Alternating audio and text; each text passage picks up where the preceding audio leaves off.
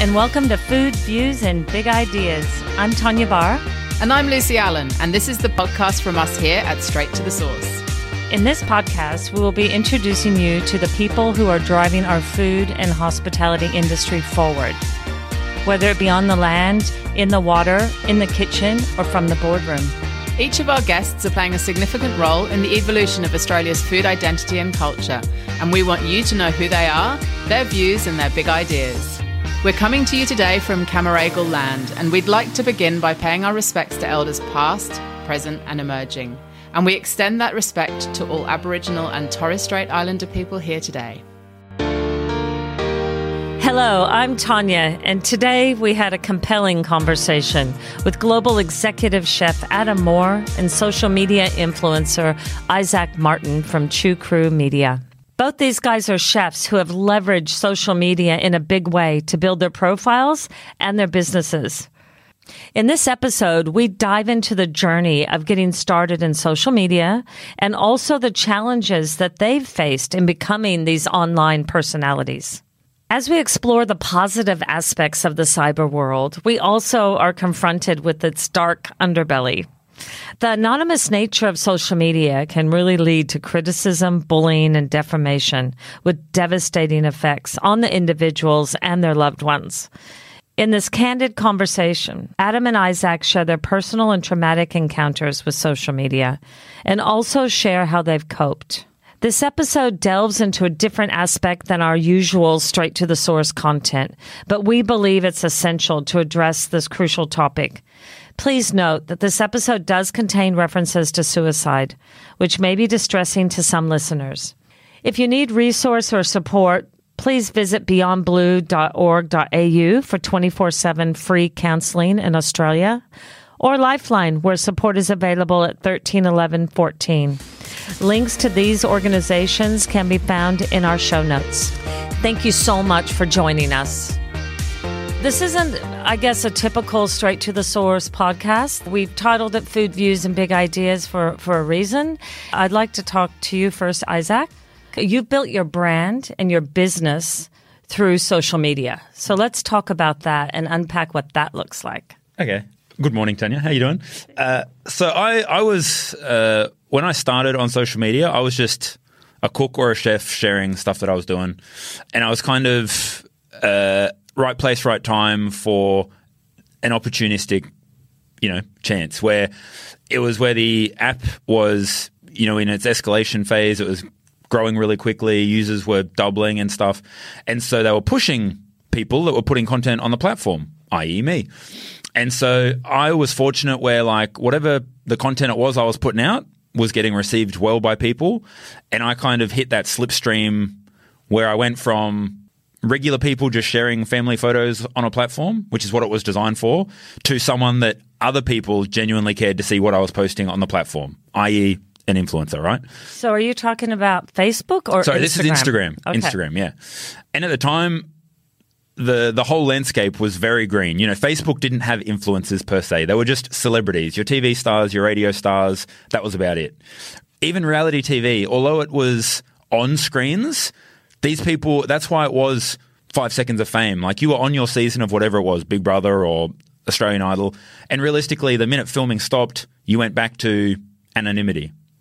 Now, when they're on those seasons, it catapults them into this social media hierarchy where they can build on it and create brands and businesses and whatnot. But back to my story, I kind of saw it, and like most behavioral things, if you do something, get a good response, you double down. It's the animal nature of humans. And so I, kept pushing harder and harder and creating more content and different content and trying to be unique and original. And I was just fortunate in the sense that what I kept trying kept working. And so I got picked up by, huge American platforms, huge British platforms, these sorts of Lad Bible and 9gag and Insider. And so that kind of flung me into another new stratosphere where it wasn't just this niche foodie culture that might have been in my city or my suburb that recognized me, but internationally people were starting to hear my name, see my content. And so with that then comes, I wouldn't say responsibility, but, opportunity again to diversify. So at this point, I'm paying for all my food. I'm just creating content. And then all of a sudden, people start inviting you to promote their business, or they start approaching you. Oh, like, do you do that sort of thing? How can we make it work? And again, in the beginning, I was just flattered. Like, this is a guy who spent hundreds of dollars on food, and now all of a sudden they're offering it to me. I'm like, this is amazing. But everything kind of comes down to, I guess, perspective. And so eventually, at some point, years down the track, you go, well, I'm doing this and it's taking up so much of my time. Like, now my actual paying job is suffering. All right, well, the only way I can justify doing it now is if it becomes an income stream. So you start charging. And then you start charging, you may start making money. You go, oh man, now I'm starting to make some, it's not just pocket money. I've got to get an ABN. So you register a business name. And then all of a sudden, you've got a bona fide business from something that was almost a hobby or something that you started years ago as fun, and just it worked. And so once you've got the ABN and you're operating as a business, you then have to start talking to yourself like, all right, well, what do I enjoy more? The side hustle that's starting to make money, or the job that, is secure or that I trained in? Or how would you define your services once you've established a real business? It's very broad, very vague. Like, I'm not a traditional photographer, right? I don't use DSLR cameras. I'm not a Photoshop editor type content creator. So I don't like referring to myself as a photographer or a videographer. I'm a content creator. I can create social media content. In the beginning, I used to hate getting called an influencer or a reviewer because, I'm not a journalist. I don't have credentials in I guess, like, who am I to judge? I used to love referring to myself as a promoter, because what am I doing on social media? I'm promoting stuff. I'm endorsing stuff. If that happens to influence you, great. If you disagree with what I say, that's your opinion. It's not live or die by what I say. I'm simply promoting a product. I'm promoting what I've eaten. I'm promoting where I'm going, those sorts of things. And it also broke down the issue where people were like, oh, like, you're getting paid to say good things in terms of reviews. Like, I really, really hate giving numerical scores, right? A 7 out of 10, 3 stars, whatever, because it's so independent to everyone. Like, to give something 5 out of 5 stars or a 100 out of 100 means it's perfect. Like, for humans, nothing is perfect. For me, that is my opinion. And so I don't like giving scores, because then you end up with this cluster of, like, just lots and lots of 7 to 7.5s, which is average, right? So I never gave scores, but I'll be honest. And I give feedback in a way where I'll be like, I either just leave out what I didn't like, or, feedback sandwich. You go, I loved this wasn't great, but I would come back for that. And that way you give this, honest review that is glossier than it could be, because I'm not trying to necessarily hurt a business, but you got to be honest for transparency. And that's what social media, you do have this ability and power to influence. 100%. And you can say whatever you want, push a button, put your phone in your pocket and walk away. Yeah. And the repercussions of that can be quite great. Can I go to you, Adam? From a social media perspective, what role does that play in your career? Because you're still a chef. Yeah, so I'm very different to Isaac, probably a little bit older than you, mate. So I was probably one of the early adopters. I used MySpace and blogs in the original day for a marketing tool because they had businesses back then. It was a very different space. It was very new. Reviews were not heard of online. You had your traditional reviewers in the papers.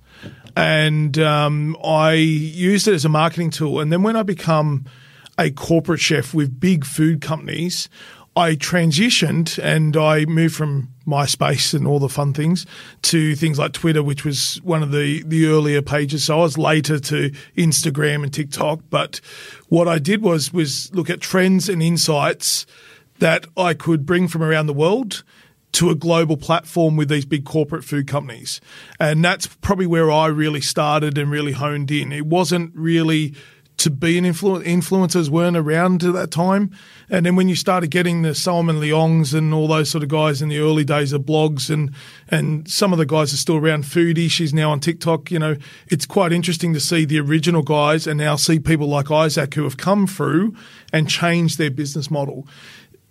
What I find is I also used it very differently, as in yes, I'm using trends and insights, but I'm also trying to understand what the consumer was going through. So that's where I started following all these different people of different talks, different backgrounds, and understanding from a business and a marketing tool what, like most businesses are trying to do. How do I start my Facebook account? How do I start Instagram? How do I get out there and really show my business off? That's where I really adapted and used that tool to also become a very powerful tool for big corporate companies to develop and innovate a lot of food ideas from around the world. And because the world was so small now, you could actually reach out to chefs and talk to them directly. You could also reach out to people that created a trend. And, we've seen over time, people like when I've been tracking trends most of my career in big corporate environments, Dominic Ansel, when he first did the Cronut, and you could actually track how fast a trend could happen. Here in Australia, we're always the back pedigree of trends, but with social media, you could actually track how fast it happened. And the Cronut, Adriana Zumba had one in Australia within a matter of 3 weeks, and everyone had that trend insight. And social media plays a very big part, not only from a marketing tool, but also keeping up with trends, understanding what's happening, and that's where it is. So my whole profile was built around understanding what was in the market and following the people I was interested in. Now, as I'm getting older, I keep my family out of social media. It's something that I've really had a strong view on. I don't want my family to be in that space. If they want to later on, that's fine. And I've also used the platforms, including Instagram and TikTok now, more as just my thoughts, my ideas, what's coming out, not just as a chef. I've been on a massive weight loss journey, losing 60 kilos in 8 months now. And that's something where I'm also opening up about that and talking about who I am, not as just a Chef Adam, but who I am as a person. Congratulations, mate, by the way. Thank you, mate. Thank you. So you talk about opening up personally and doing that, sharing that journey through social media. Well, that can leave you quite vulnerable, can't it?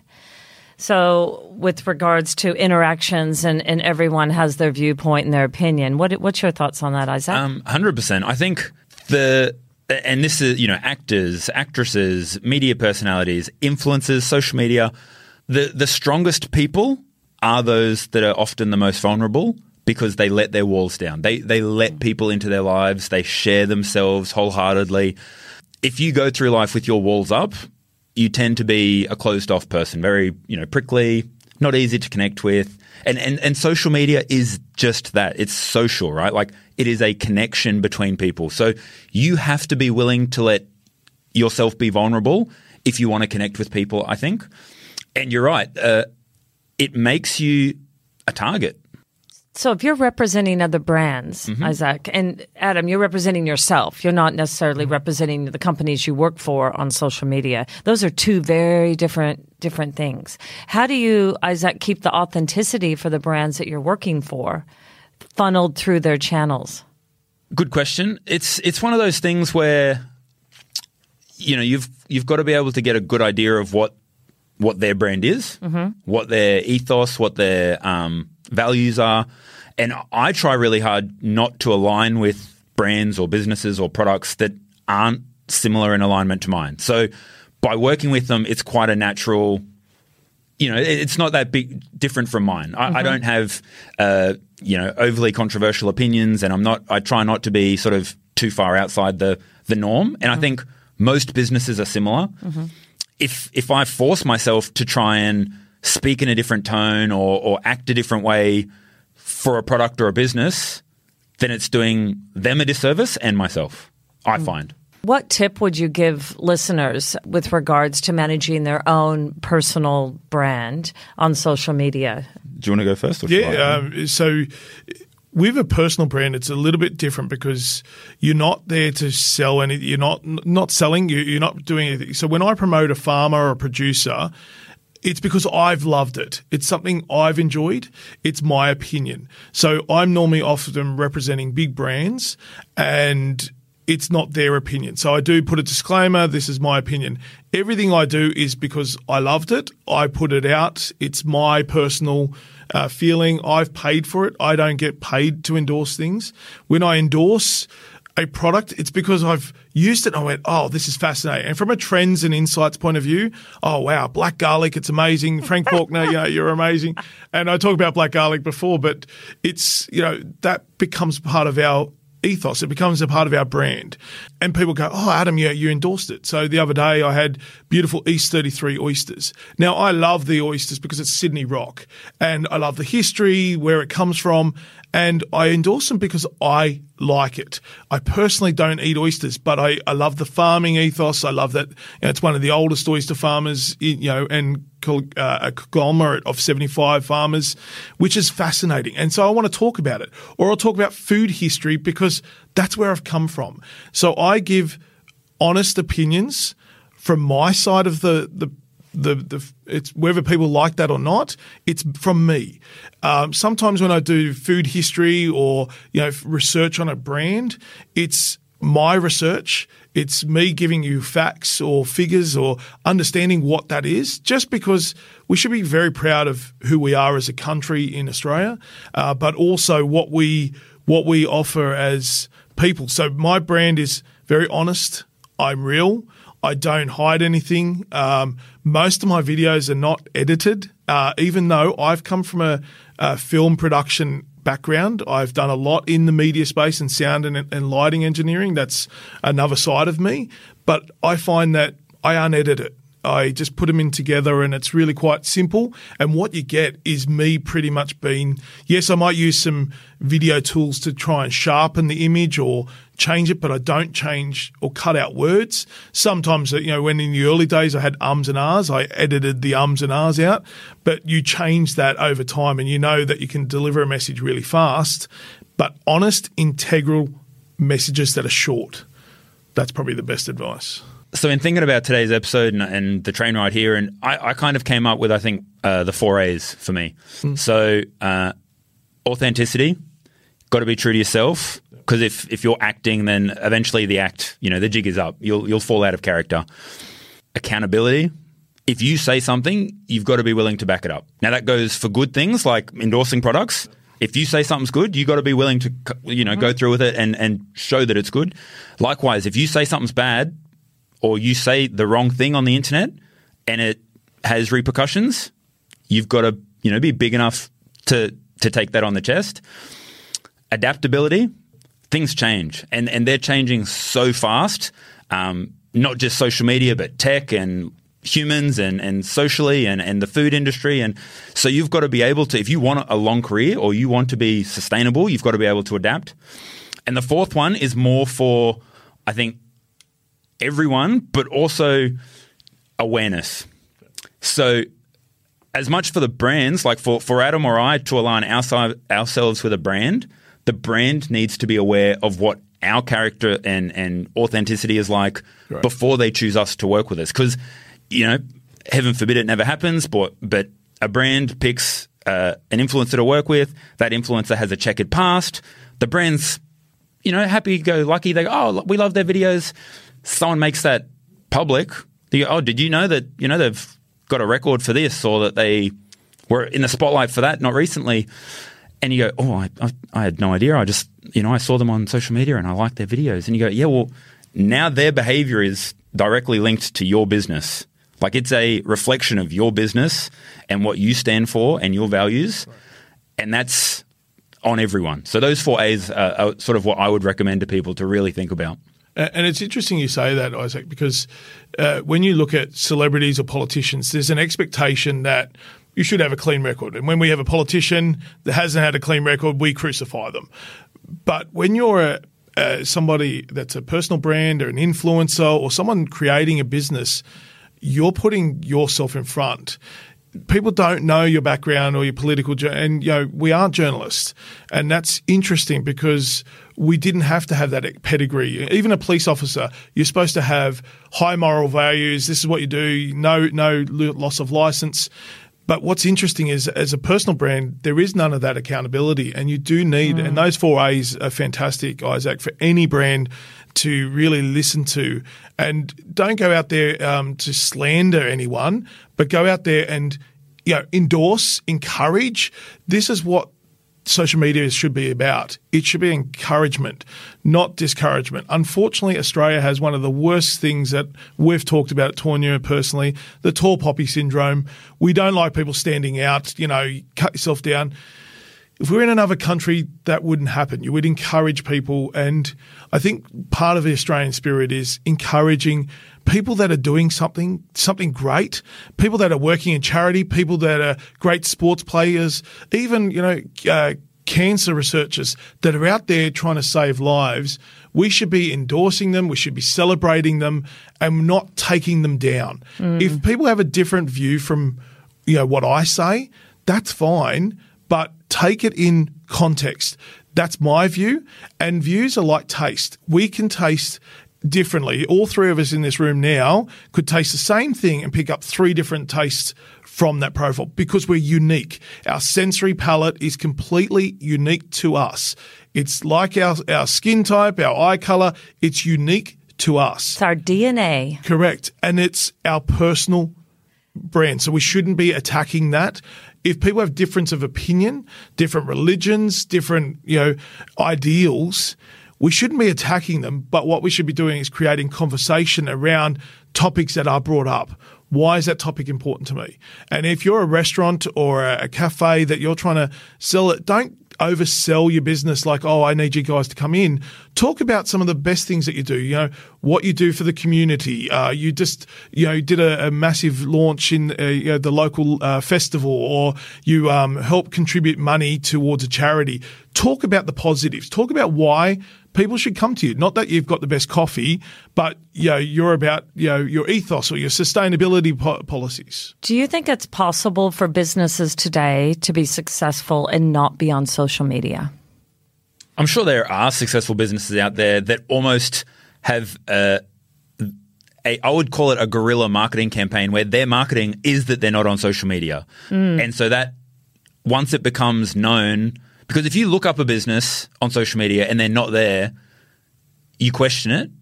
And then the first thing you tend to do is look elsewhere. So maybe they're trying to drive leads to their website. Right? If I find them on social media, I don't go to the website because I've got most of the info I need on social media. Yep.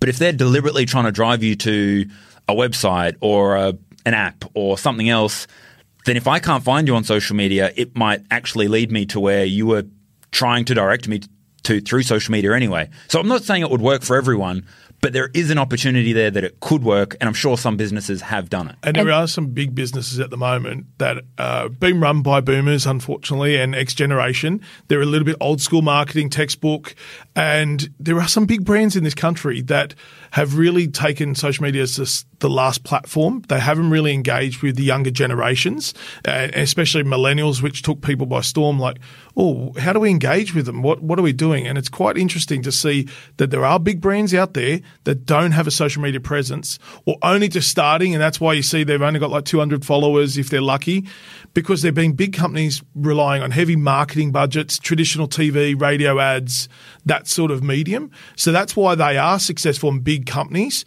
and they're normally global companies that don't really understand the consumer. So there are brands out there that do it, but there are brands that have become, very savvy in their technical abilities of promoting on Twitter, TikTok, Facebook, even LinkedIn, using those tools to their platform and really engaging because they understand the different mediums that they're trying to attract. So if your target audience is young people, then you should be doing TikToks and doing the fun things. If you're professional and you're trying to sell something that's really important to you, then LinkedIn, get with your networks in that way. Use those to the right marketing. If you want to be outspoken, use Twitter and do that. If you want to show the visual aspects or the videos, then use things like Instagram and Facebook. They are very different mediums, different audiences, and understand where they are. When Twitter first came out, and I remember talking to actually Pepe Saya about this, I'm like, you can have an incredible business and be top of your game, but if you can't regurgitate it and put it into a social platform, you are doing yourself a disservice. So maybe you're better off not being on it versus doing it badly. I always found I'm not Twitter is the least of the social media platforms that I use. So now with TikTok, I see similarities with what I had issues with Twitter, in that those two platforms, they're built on sort of speed to market, like getting something out there. And for a brand or a business that might have, 10 employees, it might have thousands of employees. One person is clicking that upload button. And if you haven't got the right person and your global company puts out a tweet that should have really been thought about, even if you delete it within seconds, screenshots of that are everywhere. And journos are reprinting it. And, you could spend the next 6 months and millions of dollars repairing that 140 character tweet. So I think it's one of those situations where that has probably deterred a lot of businesses. Instagram and Facebook, you can polish it up and schedule a post, and it's really quite advertorial. Twitter with written and TikTok now with video content is much more opinion, human element, personality. And like we were saying with DNA and taste and viewpoints, Adam and I might work for the same company, and we're reacting to something that's very relevant and going on in society, and we go, this is great, we can jump on that trend and really ride the wave. But he might come at it from like A point, and I'm like thinking B point, and we can't both put it out there. Like, you can't just put out both tweets and go, oh, we'll see which one works. Like, one might just flop, and one might backfire, and one might go like, I'm hanging my hat now. That's the tweet of the year. Like, I just won the internet. Yeah. Mm-hmm. So that's the difficulty for businesses in trying to deal with it. It's interesting. Your second A was accountability. And it's one thing for a business or personal brand to put information out. You own it, like you were saying, Adam. You like a particular product or a producer or a region or what have you, and you put that out. That's your voice and your perspective.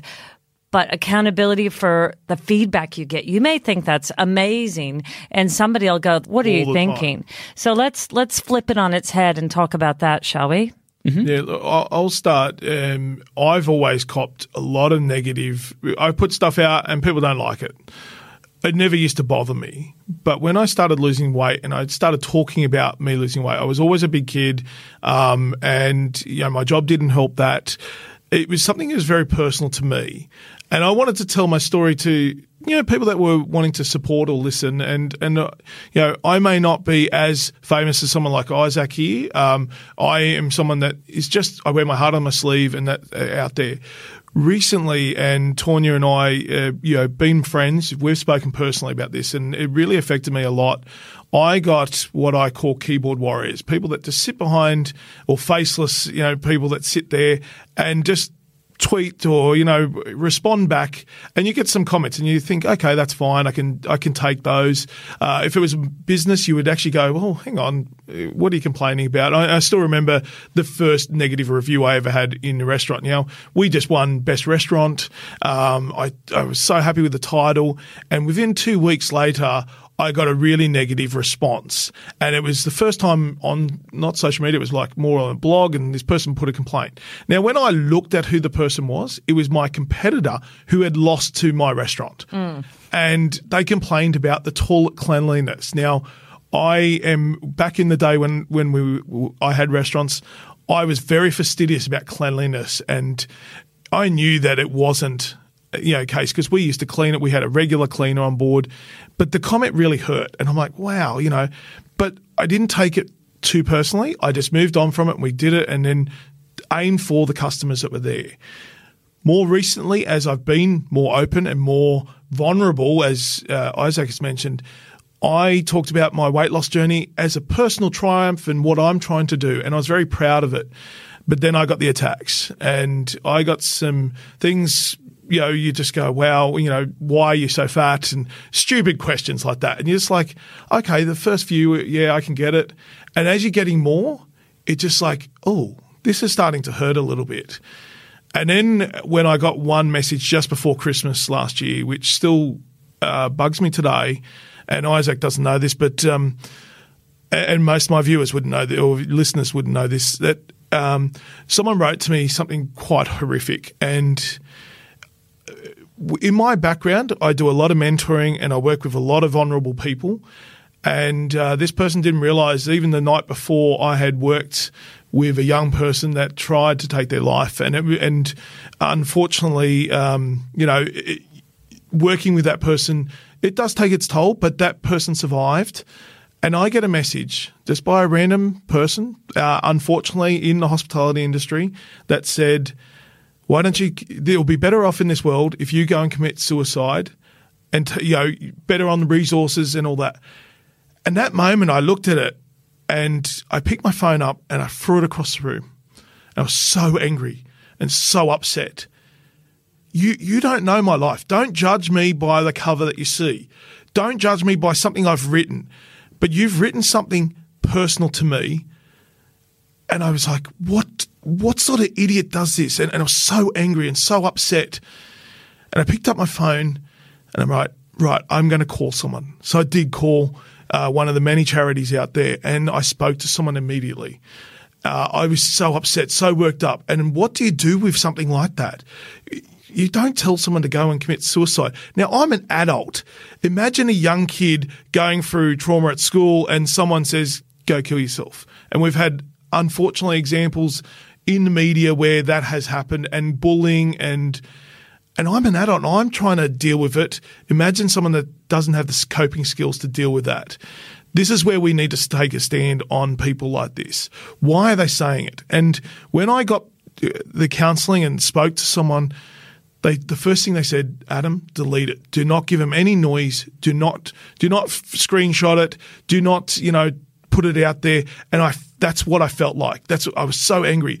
But if I didn't take that step back, if I didn't calm down, I would have done that. And it would have been detrimental to not only me, but everyone else would have seen it. And it would have been quite, distressing for someone that is in a vulnerable position. So I deleted it. I took stead. It took me a couple of days to really kind of recover from that. Yes, it still jarbs me now. It still gets to me a little bit. So you didn't engage at all? Didn't engage at all. And that's probably a very different approach. Some people want to write back, I'm going to respond. Mm-hmm. Some of these people are just wanting the thrill of engaging with that. And Isaac, you can talk about this too, because mate, I nearly got a tear in my eye because I'm just sorry to hear that you had to go through that sort of BS. But yeah, similarly, it's no shock that mental health stats are just going through the roof in terms of mental health and the amount of good people we're losing to it. And whether doctors put it down to that or, they technically write on a piece of paper that it's another way that they've passed away. But I think mental health has led to it. I always think of negativity on the internet as like a drop of water on a sheet of paper. One drop of water just runs off the paper. But if you keep slowly dropping water on the same spot of a piece of paper, it wears through. And it spreads, and that sort of watermark gets bigger and bigger. Eventually, the whole piece of paper is frail because it's absorbed that water. And that's mental health and the internet, right? Like one negative thing, you've got a stupid mullet, you idiot, rolls off the paper. What? I don't care. Oh, man, physical. And again, I'm different. We're all different. We respond differently. I've grown up similarly. I was a chubby kid, used to get told by my parents, big boned. Love that one. But, it also shows I had a great household. I was well fed and my parents looked after me really well. But I grew up country town, and I was the school teacher's kid. And so you learn sticks and stones. Make fun of my appearance. I really don't care. But with the vulnerability on the internet, my personal story, I got attacked, and like Adam, I got really angry. Really, really angry. But it was largely an attack at me. And largely, false. It wasn't anything, where I really took offense to it.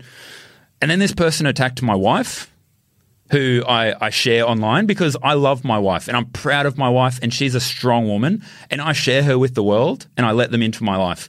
And this person attacked my wife. And at that point, I went to the police and I said, this isn't on. This isn't cool. I've come to you for help, like protect us. The police essentially said, oh, what's happened? I explained it was via social media. Ooh. And they pretty much said to me, we don't really care. In fewer words, we can't do anything about it. Have you asked them to stop? Like, this is the police. And so I went away and I was even angrier because I go, I have done the right thing. I didn't retaliate online. I didn't share it. To this day, I have not re-engaged online. Can I ask you this? If somebody came up to you and said something like abused you or your wife in person, that would be a different assault. The police have one controls question to do that. Yeah. They can control that because it's physical that happened. The one question they said, have they threatened violence against you? And they hadn't threatened hands off. We can't do anything. Okay. There isn't the controls right now in our society. Social media is, it's been a 18-year history really, and there hasn't been the laws that have caught up, and governments are only still struggling now to do that, and it's really hard because none of the agencies can help you. They can't even track it, and sometimes you can't track some of these people that are writing, which is disturbing. Okay, so I went home from the police station. I went, this isn't good enough. Someone has to be able to help. So I'm Googling. There's an e-cyber report. So you can report cybercrime online. I go, brilliant. This is exactly what I need. I've got the screenshots. I've got the screen recordings. I submit it online. They go, blah, thanks for your inquiry. We'll look into it. We'll let you know in a couple of days. I'm waiting. I get the email. We've looked into it. You're right. It needs to be investigated. We've forwarded your issue to your local police station. The same police station that told me to go away, there was no issue. The next step was, and Adam's right, we actually reached out to eSafety, the eSafety Commissioner. We go, there's an entire commission. They've got to be able to do something, right? It's there. Originally, they didn't do much. As the issue progressed and it sort of became more well-known and more prominent and more serious, because it actually, believe it or not, got worse, we came to find out that the eSafety Commission actually has no power whatsoever. They are a liaison between the issue and the social media platform. And I'm telling you right now, as someone who makes their money off the social media platforms, they will do everything in their power not to deactivate someone's account, because that account is dollars and cents. Correct. They are in the money business. They are public trading companies. And if they got rid of every troll account, every account that broke community guidelines, every account that was hurtful, wrong, even spam accounts, they would lose millions, if not billions, off their bottom dollar. So they will do everything in their power to look the other way. It's almost like the telecommunications industry as well, where we get these prank phone calls at 7 o'clock at night when you don't want them and they're trying to scam you or scam text. There is not much they can do because as soon as they shut one network down, there is another one replacing it or another 10 replacing it at the same time. So it's like social media. There is these no controls. And what's interesting, governments around the world have lost this control ever since internet and Wi-Fi really took place in the 90s and really lost control. We had, Tonya, you and I have a similar ilk. You could control what went on social media. Now these days, kids as young as 12, they're putting everything online. Your employer can look at it. It's all out there. We could control that. There's points in my life where I'm glad I'm not on social media now and I could control that. I got an application from a chef the other day and they just referenced their Instagram account. I thought, okay, that's different. So that's something you can do, mate. What happened after that, Isaac? Well, I'm really fortunate. There would be, I would hazard a guess, 80 to 90% of the general public, especially in the last 18 months coming out of COVID, that at that point have gotten no assistance from the police, no assistance from the online powers to be, and the attacks kept coming. Now, similarly to Adam, the attacks on me, I brush off. Like I said, I don't really care. I've been attacked in the past and I'll get attacked in the future. I make that decision by putting myself out on a platform. That is the lowest point in my life I've ever probably felt for absolute helplessness. I've got my wife in tears, broken down. My children are watching my household not crumble because we're a strong, really strong family. But they've got a dad who's angry and confused and upset because in some way, in my head, I have contributed to my wife getting attacked. And it's crap. Like, I'm not at fault for that because my wife, for whatever reason, shouldn't ever get attacked. Full stop. Online, in public, face-to-face. Unless she does something, and that's on her, my actions should never, ever reflect on her or make her a target. And what's worse is, as the months went on, this person also brought my kids into it, brought my parenting, me as a father into it. I'm just really fortunate. We went through the legal system as a civil case, and it ended up being an Australian record for the highest amount of damages ever awarded for a defamation case, because the judge could not believe that 5-6 months after the incident, the police had done nothing.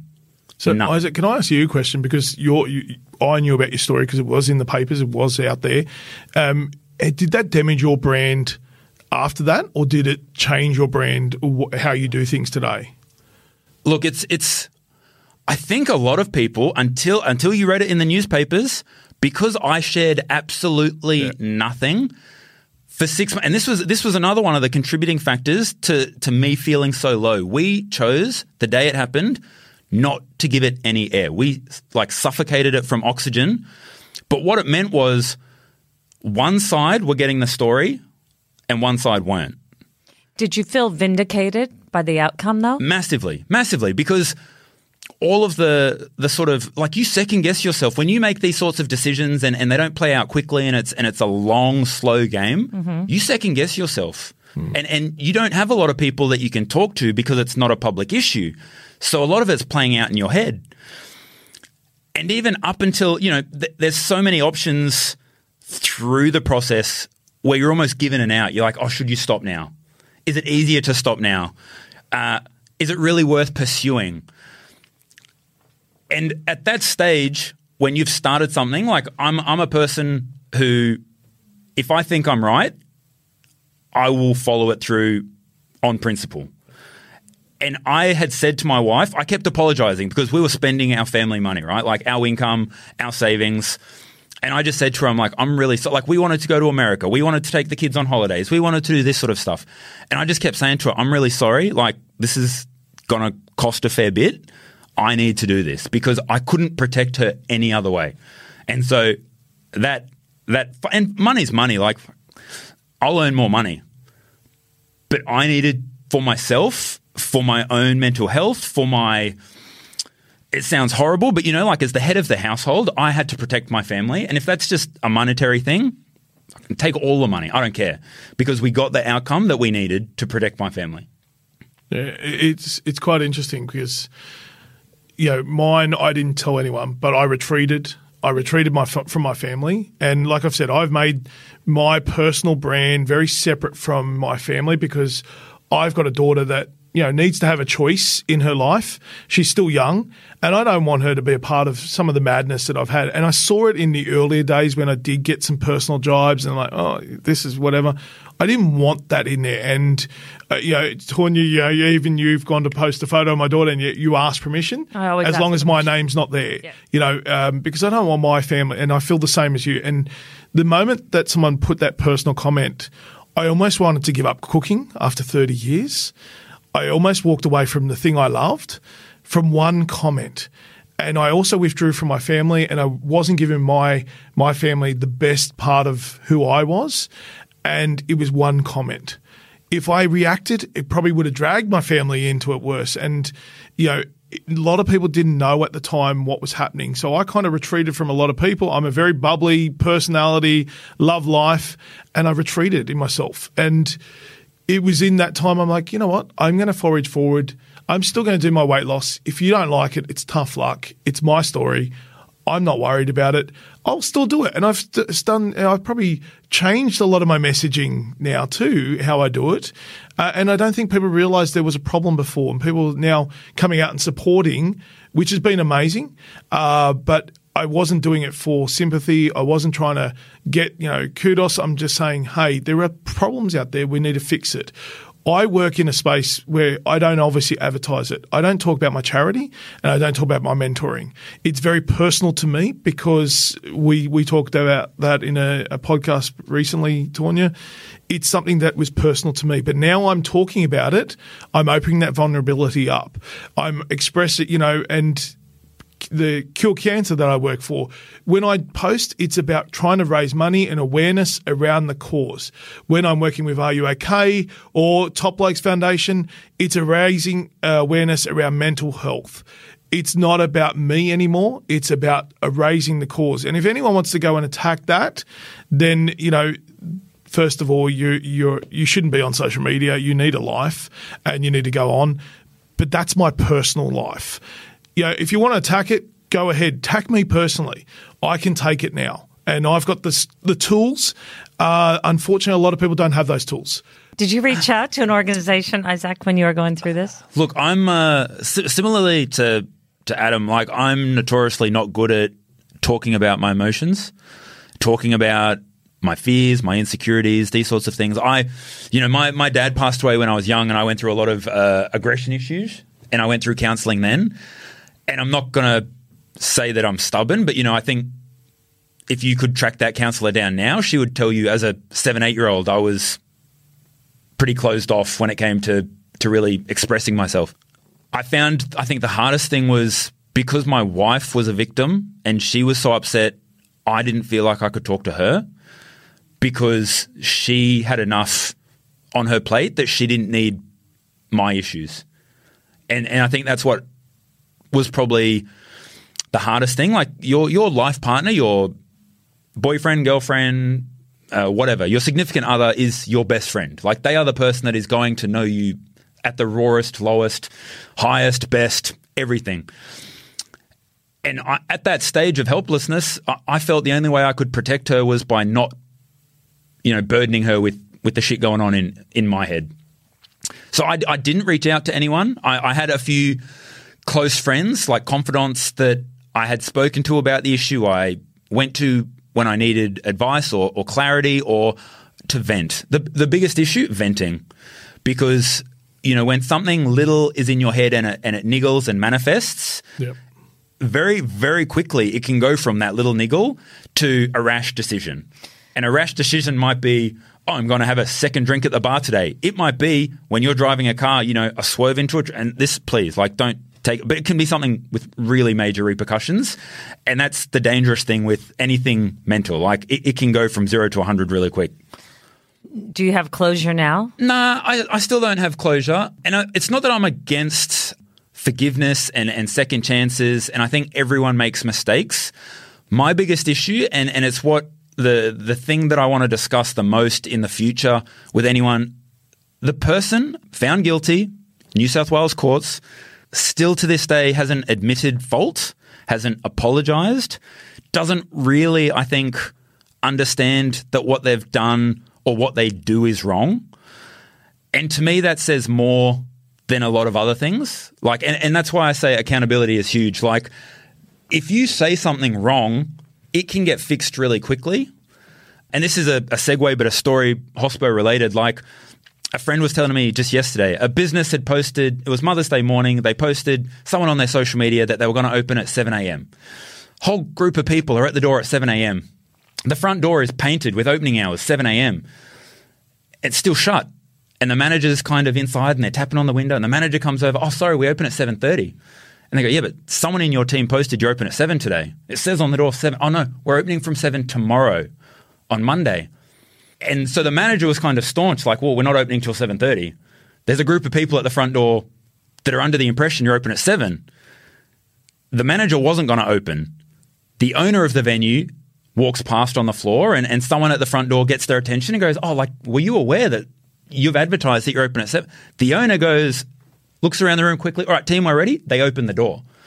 So the owner was accountable for someone else's mistake, but it's their business. The owner did the right thing. Yeah. They were accountable. Like, mistakes happen and you can rectify a mistake and you can, sometimes you can't reverse or fix it, but you can compensate. And I think in any way, you can say the wrong thing on the internet, like I said in the beginning, but you have to be accountable, or you might have a different opinion, but you have to be able to accept someone else's opinion or follow through on what you say, accept the consequences of what you might say. It's interesting you say that because big companies or big department stores, when they put a catalogue out, they put the wrong price or the wrong photo, they have to put a disclaimer in the papers to publicly say, we stuffed up. But if you walk in that store... Or they have to honour that price. Yeah, or they have to honour the price. And we walked in, and that's why there's policies in big stores and supermarkets about, keeping that integral part of the communication. Why can't we do the same for social media? Now, the interesting thing is hospitality. We've talked about this for years.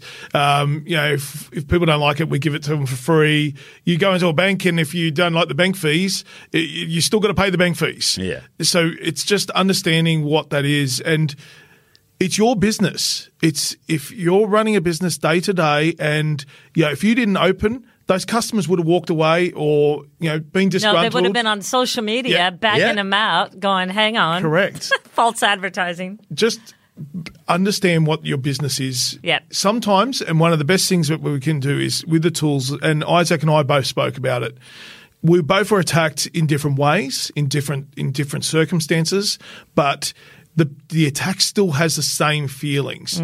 So sometimes if you're in the day-to-day and you're doing the coffee and you're talking to your customers and someone's done something to your business, it's going to hurt straight away because it's your livelihood, it's your family, it's everything that you're doing, and it's your identity. So you want to defend it.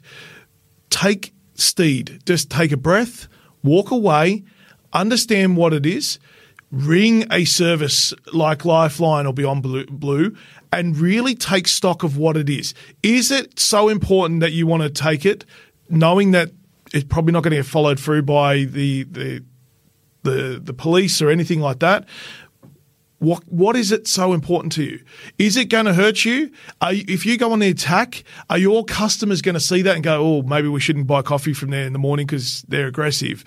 And there has been public staunches in the past where businesses have engaged in that community fight, essentially, and then people start taking sides.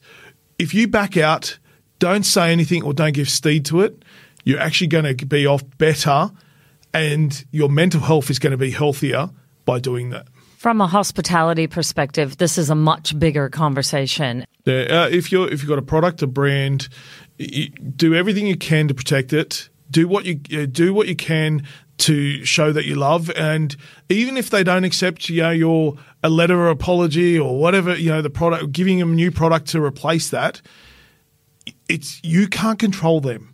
You can only control your emotions. You can control your environment. You can't control what they're thinking, what they say. You can do everything you can to stop what you can, but you can't control them. But do you find that it's a real balance? You can't live your life through your phone, right? You can't live your life that way. You've got to have that balance. Do you think some businesses and actually chefs have kind of lost their way in that space, or? As in they're living online too much? Yeah. I think it comes back to a little bit of the authentic too. Like I think some people almost live a double life, and perhaps they enjoy their persona on social media more than their real life. I always think about, often the bullies are the ones that are unhappy with themselves and they're projecting a lot of their own issues. And I think the beauty to an extent of social media is it's almost like a fresh start. Like you can almost recreate yourself in a different image to who you actually are. Mm-hmm. And for some people, and that's amazing. And for business opportunities, that's amazing. Like there are some people that you see on social media and you could walk past in the street and you would never know they're the same person because they've created this enigma, this personality. But when you also use it in a negative way, where you can make yourself almost this supervillain or just this disgusting form of a communicator who, through anonymity largely, feels like they can say whatever they want, whenever they want, to whoever they want, and not have to be accountable and not have to fear consequence or persecution because they're not identified by their account. And I remember earlier on this year, one of the NRL players was receiving death threats because they'd had a bad game. I don't know him. And I'm fortunate, I have a platform and his issue was made very public. I reached out to him and just said, made sure there was an arm around him and let him know that I've gone through similar things.